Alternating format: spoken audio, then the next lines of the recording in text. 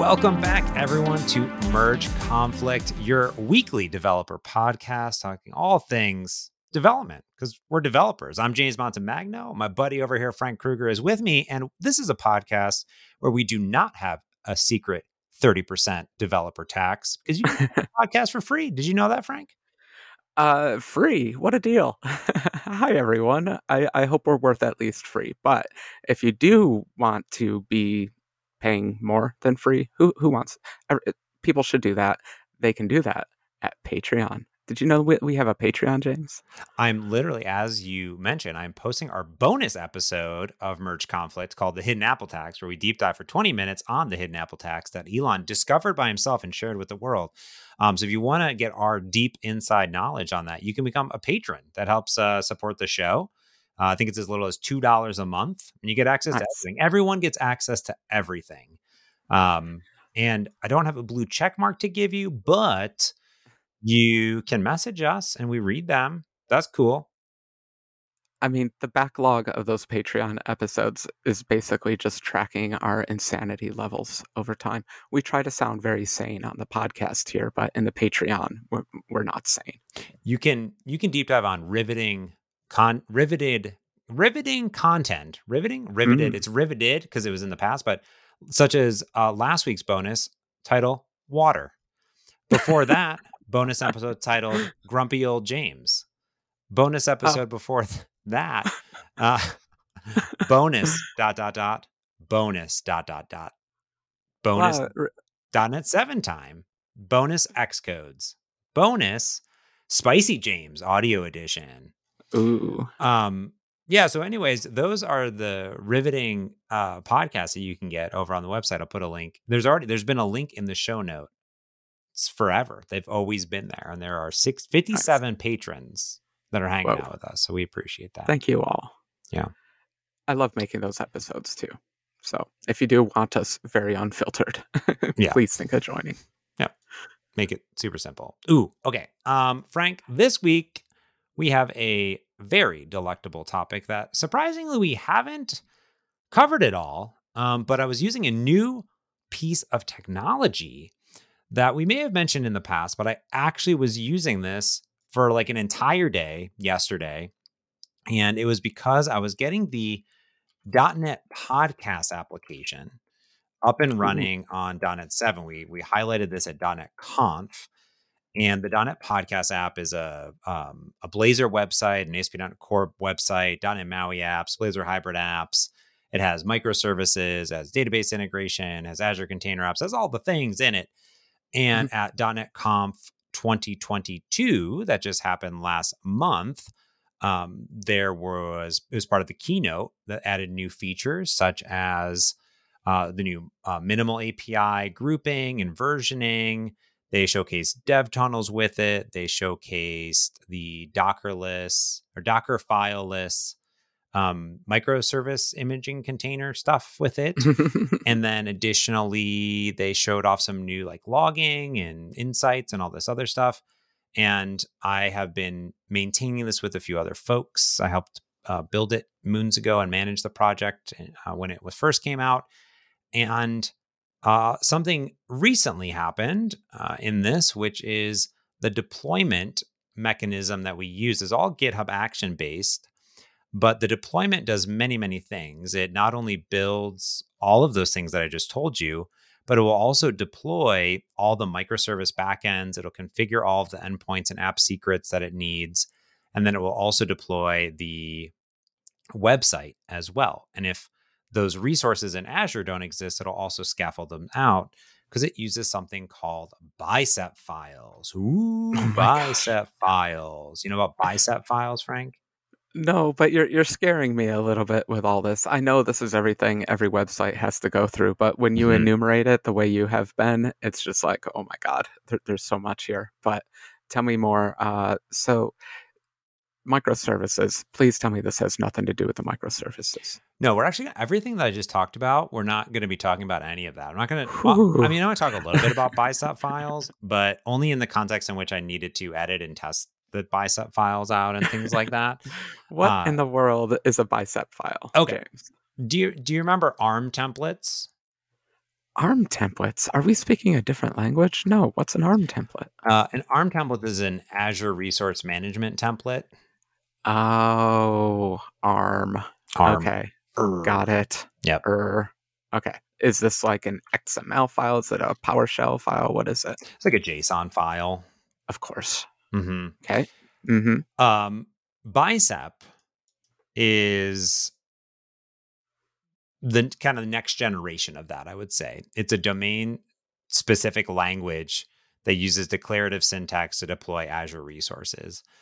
And what's nice about it is it has very simple things like params for parameters and variables, and you have these resource groups that have names, and it's kind of like a mixture between it's a language. It's a language. It's language as it's code as infrastructure, right? Instead of file as infrastructure. That's the difference. Yeah. Cynical me wants to say all configuration file formats grow until they become a programming language. That's what it sounds like happened here. Yes.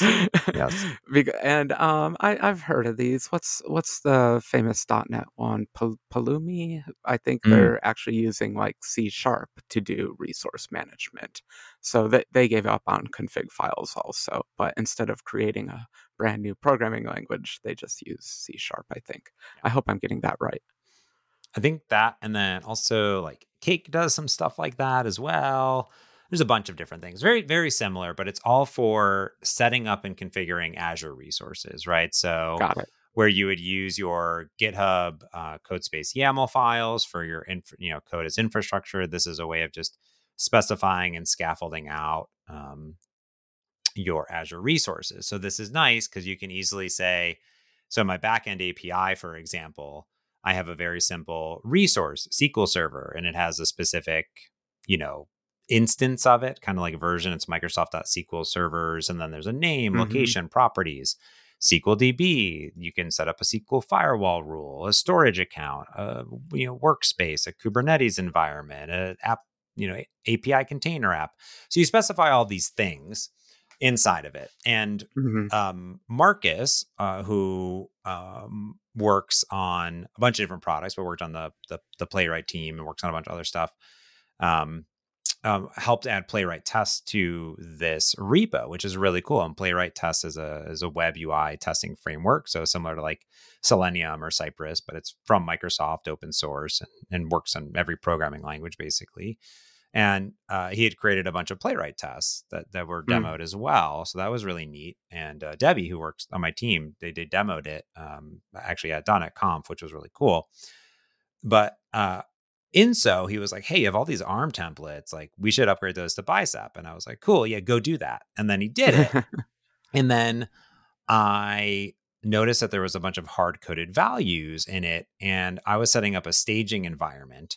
So what I wanted to have happen was, here's the scenario, is like we have basically deployment. We had a staging slot, but then we didn't have a staging slot for like the API. So I was like, okay, like really we're moving from .NET 6 to .NET 7.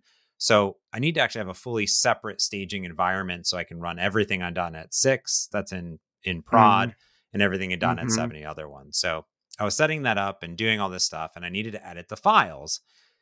And I was like, okay, well, I'm not compiling anything. These are just configuration files. I don't need anything special. So I went into GitHub, and I do what everyone does, which is I hit dot. And when you hit dot, that sets up github.dev, which is a lightweight code editor. Let me interrupt. It's an amazing lightweight code editor. I think I was the last person on earth, except maybe if anyone hasn't heard of it before here on the podcast, about it. Yeah, hit the dot in GitHub, and you get basically VS Code in the browser. Might take a second to load if the repo is kind of giant or something like that. But then you get all the good search functionality, you get all the syntax highlighting. It's a way better way to interact with GitHub than with trolling around in the file UI, which I always end up doing anyway because I'm an idiot. But every so often I remember to hit the dot button, and it's fantastic. And all that does is is github.com and whatever the URL is of like the stuff of the file location to github.dev. And you can do this anywhere. And especially if you're doing markdown file editing, this makes it super nice. And there's source control built into it. So like I actually write blog posts in it, which is really, really nice. It does support some like deployment types of things, but I mostly think of it as just a lightweight, not even just a file editor, file browser explorer. You can have all the search stuff, right? So if you wanted to do, for example, my favorite part of VS Code, my favorite feature of VS Code, it's silly, but it's literally the search and the regex searching that you can do. It's super powerful, and the replace is like amazing. Yeah, it's what I use it for 90% of the time. I have a million windows open that are mostly there just for the search. Yeah, I agree with you. And GitHub Search has a lot of things it's trying to do, but if you ever use GitHub Search, the search code, stop it. It's not doing it well. Yeah. Get yourself over to integrated VS Code. So where's this story going? Okay, so the story is you guys have a very complicated infrastructure thingy for some app that has lots of little moving pieces, lots of little services and everything. Yep. That is up and running, but you're trying to migrate it to .NET 7, so you want a second or third or fourth staging environment to do that deploy to. For some reason, you're doing this, James. I don't know why you got tasked with this job, but for some reason, you are doing this. It was on the DevOps board. Yep. And you are learning a lot of DevOps right now. Okay, so you hit dot because you're lost in the code and you're trying to find something. Please continue the story. Exactly. So I opened the bicep file and I'm like, cool, here's the bicep file. I'm just like, here's the things I can go in, I can edit it, I can save. And my life is good. My life is great because I don't even need to pull down the code. I don't need to sync the branches. I don't need to do anything. I could just open it up. I could do the stuff locally, but why do it locally when I can just hit dot and edit in the browser to make one line code change? You know what I mean? Yeah. So with PRs, as long as you have a good PR system and all that, I'm all for it. Exactly. And correct. Like you can make branches and stuff inside of this thing. It's really great. It's fantastical. Now, here became the problem of the next part. 22 minutes to get to the actual hook on this one. What's the topic today, James? Please tell me. So I go and I'm talking to Marcus and I'm like, hey, Marcus, like, can you help me solve this problem, blah, blah, blah, and do a code review. And I share my tab and he's like, it's like, what's going on here? He's like, how come all of your bicep files just, text? He's like, oh, install the bicep extension for this thing for VS Code. Yeah. So I tap in VS Code and it says the bicep extension is not available in Visual Studio Code for web. And he's like, oh, you're in VS Code for web? He's like, get into a code space. And I was like, oh boy. And I was like, am I not in a code space? I thought I was in a code space, but spoiler alert, I'm not in a code space. I'm in the code space looks exactly the same, but it's not. Basically, is what I've now found is I thought that when I hit dot, it was kind of a code space, but no, a code space is different, Frank. And okay, sorry, I want to try to decode Microsoft marketing and naming of things. Okay, so let's do this. What do you call that little editor in GitHub that you get with a period? That is Visual Studio Code for web. Awesome. Okay. So I know of another technology. I know we've talked about dev containers. These are fun. You put little dev container configuration files in your root of your project, and then VS Code runs itself in a container, all configured like all set up for you, doing the right thing. And that's great, but that's still running on your machine. It's running on your Docker instance. Now, code spaces, James. What in the world is a code space? It's your workspace in the cloud. That's what it says. So good marketing. So when you click on the code button to clone the code, there's local. That makes sense. And there's, here's the HTTPS for the Git stuff. There's open in GitHub Desktop, open in Visual Studio, download a zip. I don't know why you download a zip, but you could. Then there's a code space. And then what you can do is you can say, create a code space. And then when you create a code space, it gives it a really long, weird, funky URL, but it is at github.dev. Now, the different here is it's doing what you just said. It is basically creating an environment, a virtual environment on the web that is backed by not just bits and pieces of a lightweight file editor, it's actually like Visual Studio in the browser, Visual Studio Code in the browser with services that are running inside of this environment. So for example, you can run .NET and Node.js and you can install extensions because it's literally up in there from my understanding. So the difference here is now I can go in to the extensions and type in bicep and I can hit install and it's going to install this extension into my code space made for me of this running up. Now, the cool part as well is that once you have the code space run, you can actually open the code space in a bunch of different scenarios that support code spaces.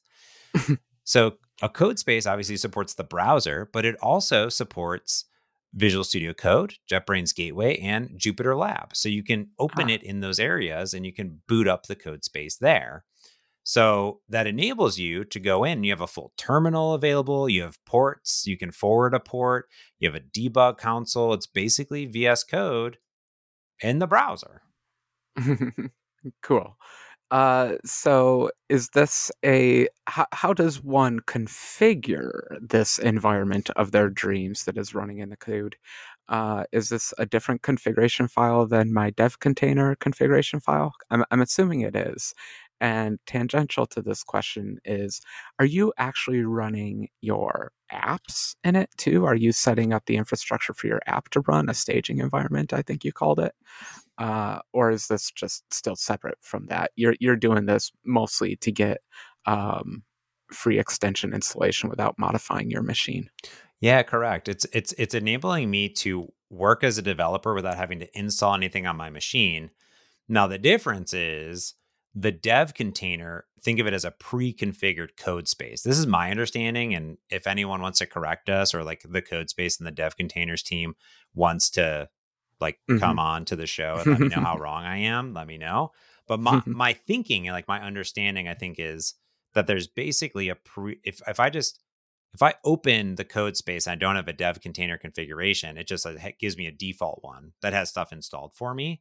But I can create my own that a code space or VS Code could open and connect to it. I think code space as a dev container that's pre-configured, but that could be the wrong notion. But like rest assured, I opened it up and there's a terminal and I said .NET -- version and it returned 7.0. Like, yeah, it's installed and it's ready to go. And I have my workspace, which is my code files. And if I do, cd source /web, I should be able to go in. Let me just do this. I'm going to do that -web, and I should be able to like run my app. So is that a Linux machine, a Windows machine? What is that? Virtual machine, your dev container. What is it? It must be Linux. Okay, yeah.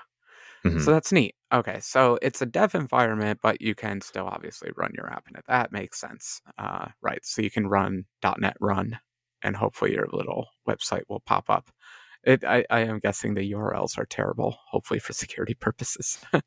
That's what I'm I am at this point running .NET Run. I'm going to see what happens. I didn't try this, but what ended up happening to my surprise is like I installed the extensions. Like I installed the C# extension, I installed the bicep extension, and then everything just like lit up and it was magical. And I got IntelliSense for all these things, and it was like amazing. Okay, I have to pop the amazing balloon just to say it is actually a free service up to like 60 hours per month.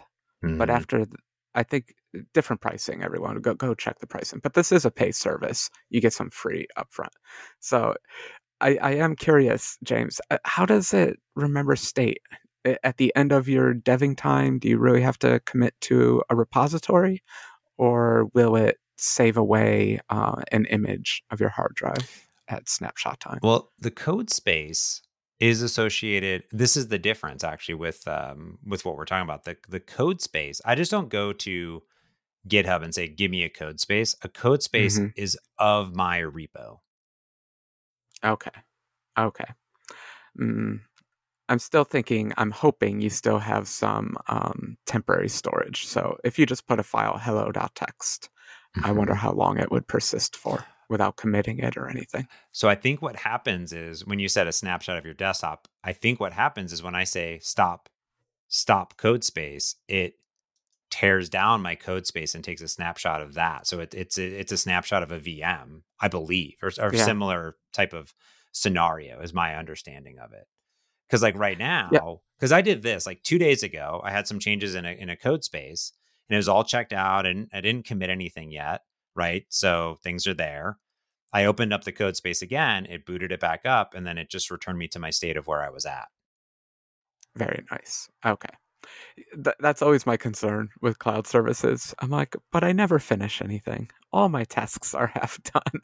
Yeah. So I need a way to resume tasks without having to actually be a good programmer and create branches and all that kind of stuff. Yep. That's good to know. Yeah. And so that's pretty generous. 60 hours free that you can basically abuse Microsoft servers for. I'm Yeah. sure there's got to be a million limits on that, but 60 hours for free, you get a virtual machine. That's not bad at all. Yeah. And there's even a whole setting up your C#.NET project for GitHub code spaces tutorial that they have. They have a whole template. That's really nice. One thing to your point is that GitHub code spaces does use a dev container.json file. So you can, if you're already using a dev container, your code space will use that dev container. Okay, see, that's the connection I was hoping for. I kept Mhm. bringing it up because I'm like, I hope these two things are united because they make obvious sense for them to be. I've already put the time into making the dev container. Yeah. So that's great. So I don't have to. The reason I'm actually thinking about this is I hate installing Docker on the M1. It works. Mm. All the virtualization works on my MacBook Air M1. But it's still, I hate keeping Docker configured. It takes up all this space with its images and everything. And the truth is, I don't do 60 hours of web development a month. I just don't. And so this is actually a really nice fit for me to, just keep all my junk in this code space. And I think the powerful part of this ends up becoming that, as those extensions and all those things update, you just get access to them. But then the other part of it is, to your point, is I can be working in this code space and I can just jump from computer to computer, or I could open it technically on my phone if I wanted to, right? Yeah. And commit that code. Now, there are definitely ways and editors to do that, like Continuous. And then there's, of course, other Git integrations. But Hmm. you just had your iPad with you. Like, this is not a bad way of doing some on the go coding in the browser, right inside of Safari. Yeah, 100%, especially for server work. I wish we could do this for app development. I wish I could do this with Mm, all the iOS tooling because just today I'm installing a new version of Xcode because this is incompatible, that's incompatible. I wish I could just change a configuration file and all of a sudden I had new versions of Xcode. Wouldn't that be a dream? You could do that with GitHub Actions, but it's terribly expensive when yeah. you try to do that. But for webby stuff where you're using Linux or Windows, whatever, this makes perfect sense. Especially because you hate installing like databases and things on your own machine. So already you're going to be using containers or something on your own machine. So you might as well let Microsoft give you 60 free hours a month. Exactly. Yeah.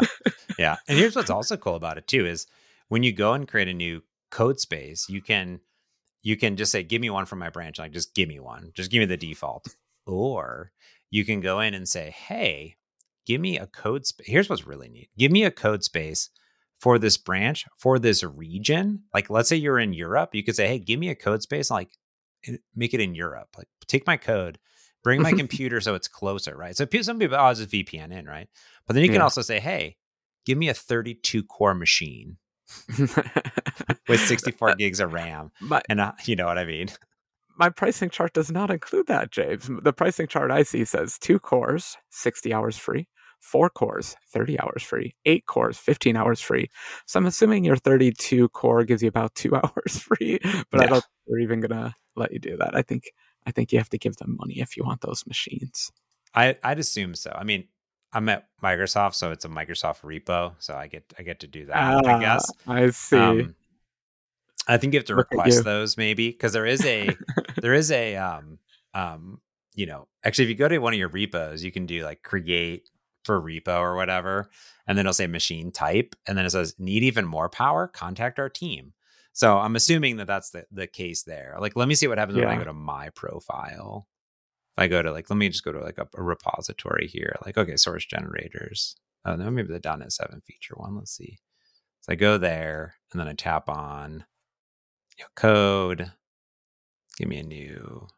Ooh, there's setup pre-build. What is that? See, there's like so many cool things. Oh, there's pre-build. Set up a pre-build. Well, Code I think it's spaces. only the people lucky enough Ooh. to work at Megacorps that are going to get to use the 32 core versions, at least for now. I loved all those Microsoft demos of like 256 core ARM machines. So I'm waiting for those, but for now, I think I'll stick to my 2 cores. That's plenty. For me, it allows me to pick 16 cores inside of the Nice. drop down on my personal account. Really? Okay. Mm-hmm. And then it says, need even more power? Contact our team to enable 32 cores or Okay. GPU machines. What does that even mean? Oh my So you gosh, could that do sounds amazing. training or Oh something my like that. gosh. That's I'd pretty want to do inference. cool. That's pretty cool. I don't know. Well, they're making it very easy to spend money, so I'll keep them in person. But I do love the ease. Like I said, I already have a dev container file, so this is Yeah. perfect. I'm hoping I can do next to nothing to enable this and take advantage of it. Yeah. And then like you said, you could use that dev container locally too inside of VS Code, which has that support or Mhm. Visual Studio, and then boom, you're good to go. It's nice that it's kind of like standard, for at least for what we're doing. So, is there anything to continue on your story? So you had too many ARM files, you turned them into bicep files. Mm-hmm. Then someone showed you the bicep extension. I just need a little conclusion to the story. Was the bicep extension worth all this effort? Was it glorious? Did you finally figure out how to deploy this thing to a new staging environment? I totally did. So the cool part then is then once I got all the IntelliSense, it would like give me the linting and hinting, all the stuff that I needed to figure out all that stuff. That was super duper cool. So that really helped me like set up parameters. It was like I was coding for real. So before, when I was just doing it in the browser, it was like I was opening Notepad and editing. Now it was like I was opening VS Code with all my extensions and all my stuff in it, and I just booted it up for 5 seconds. So I don't know, that was to me so super cool in general. And yeah, we totally did it, and we pushed out the updates, and I committed the code into main today, and everything was deployed and totally good to go. And yeah, it happened. So I don't know, just kind of a cool experience where I haven't really found a need where I was like, oh, I'm going to go and, create a code space and start my development on it yet. Like, because I do a lot of client development. However, in this instance, I was doing a lot of back-end development. So it would give me the ability to scaffold out that infrastructure that I need in there. And I could then see how cool this would be as if you were, for example, working on a big open source project that you wanted to standardize what people were using to build and deploy and created those dev containers, or concurrently at an organization, right? You're all working on projects together. If you used, again, now, code configuration as a dev environment, I don't know. It just seemed like it was cool. And I was like, I don't know, I just want to talk about how cool this was in my experience of how I got there, which was a long, crazy journey, but I got there.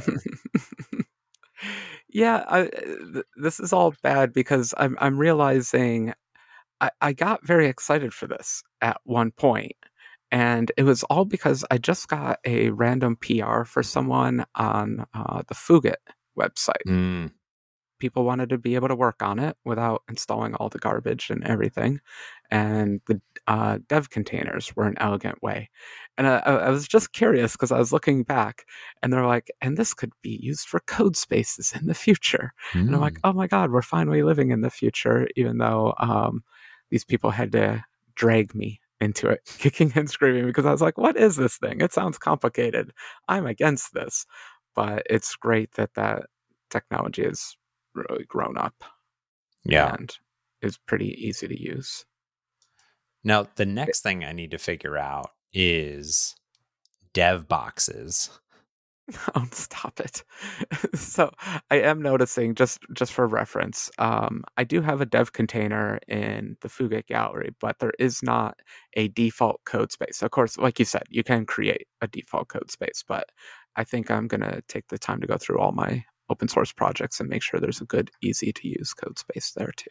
Just wanted to put that in there. It does take a little opt in. You got to hit a plus sign, things like that. Boom. Yeah. And to the point of client development, what I'm really, really interested in, and I'm trying this out now, is there's dev boxes, which are in preview. And that is literally your workstation in the cloud, right? So I think the idea there is, instead of it being you're limited to the repo, its configuration. Yes. Here's an entire dev box in the machine. But okay, unlike a VM, there's pre-configured projects, task-based things, deployment scenarios that you can, I guess, and they're self-service a little bit. So they're different than a VM that's up there. But I definitely want to try that out, because I'm like, okay, is that the thing I could get? Which is, I have my dev box in the cloud, and then I just boom, tap it, and I'm good to go. Yeah, I get the argument for that, but I think I really like the elegance of the dev containers and code spaces, just being very specific to the project. But I get it. Like, you know, I'm sure the dev container doesn't support Mac. Maybe it does. Maybe I'm wrong, but Mac is never supported. But it would be neat to get like a dev box for Mac. I'm not sure if they're announced that or anything, but just saying, sometimes virtual machines are nice for that. There are Mac cloud providers out there, but it'd be nice if it's all integrated into one place in a easy to use config file. I think it's really fascinating, because you have dev containers and code spaces, which is like Linux based, right? I don't think you can be like, give me a Windows based one. No? I don't think that's a thing. But then, okay. I don't think so. I don't know. I could be wrong. Mm-hmm. But I think dev boxes are window based things. Okay. Gotta get the Windows in there somehow. Yeah, that sounds like you're just getting a temporary virtual machine with good backups, hopefully. Yeah. And all that security stuff figured out for you. And no long-term contracts. All that good stuff that we like. But I don't know. I feel a little silly that I was so deep into dev containers and I never really took advantage of these code spaces. So I'm really glad that we did this episode. It's a little eye-opening. I'm sure we've mentioned in the past, and I was like, yeah, that sounds okay. But I think you've really made it clear how advantageous this is. Yeah, I think so. I think it's pretty neat. And I want to just kind of test it out a lot more and see what is next. You know, I was kind of against this a little bit in the very beginning.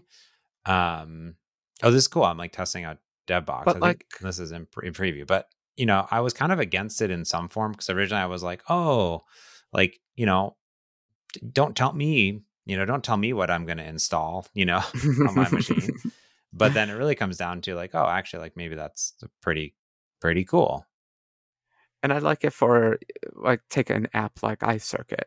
I can't do like the Mac builds in there, but I can certainly do the test builds and run the tests. Mm-hmm. So I can definitely set up a code space, even for iCircuit, that I can at least play around with logic and different things like that. I mean, there's even a web version of iCircuit in that folder somewhere. I could even run that.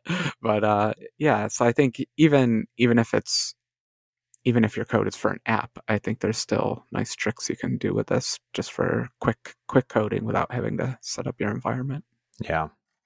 Well, I'm also interested in what other tools people are using too. I know that these aren't the only tools that got to be out there. There's got to be a bunch more. So if you're using some other cool tools with your GitHub projects, or maybe you're not using GitHub and you're using other things, like, let me know what that experience is like. Or maybe we've actually, you know, doesn't everyone does everything in the cloud now, right? We're probably just old people because we still like dev machines. I think so. Could be.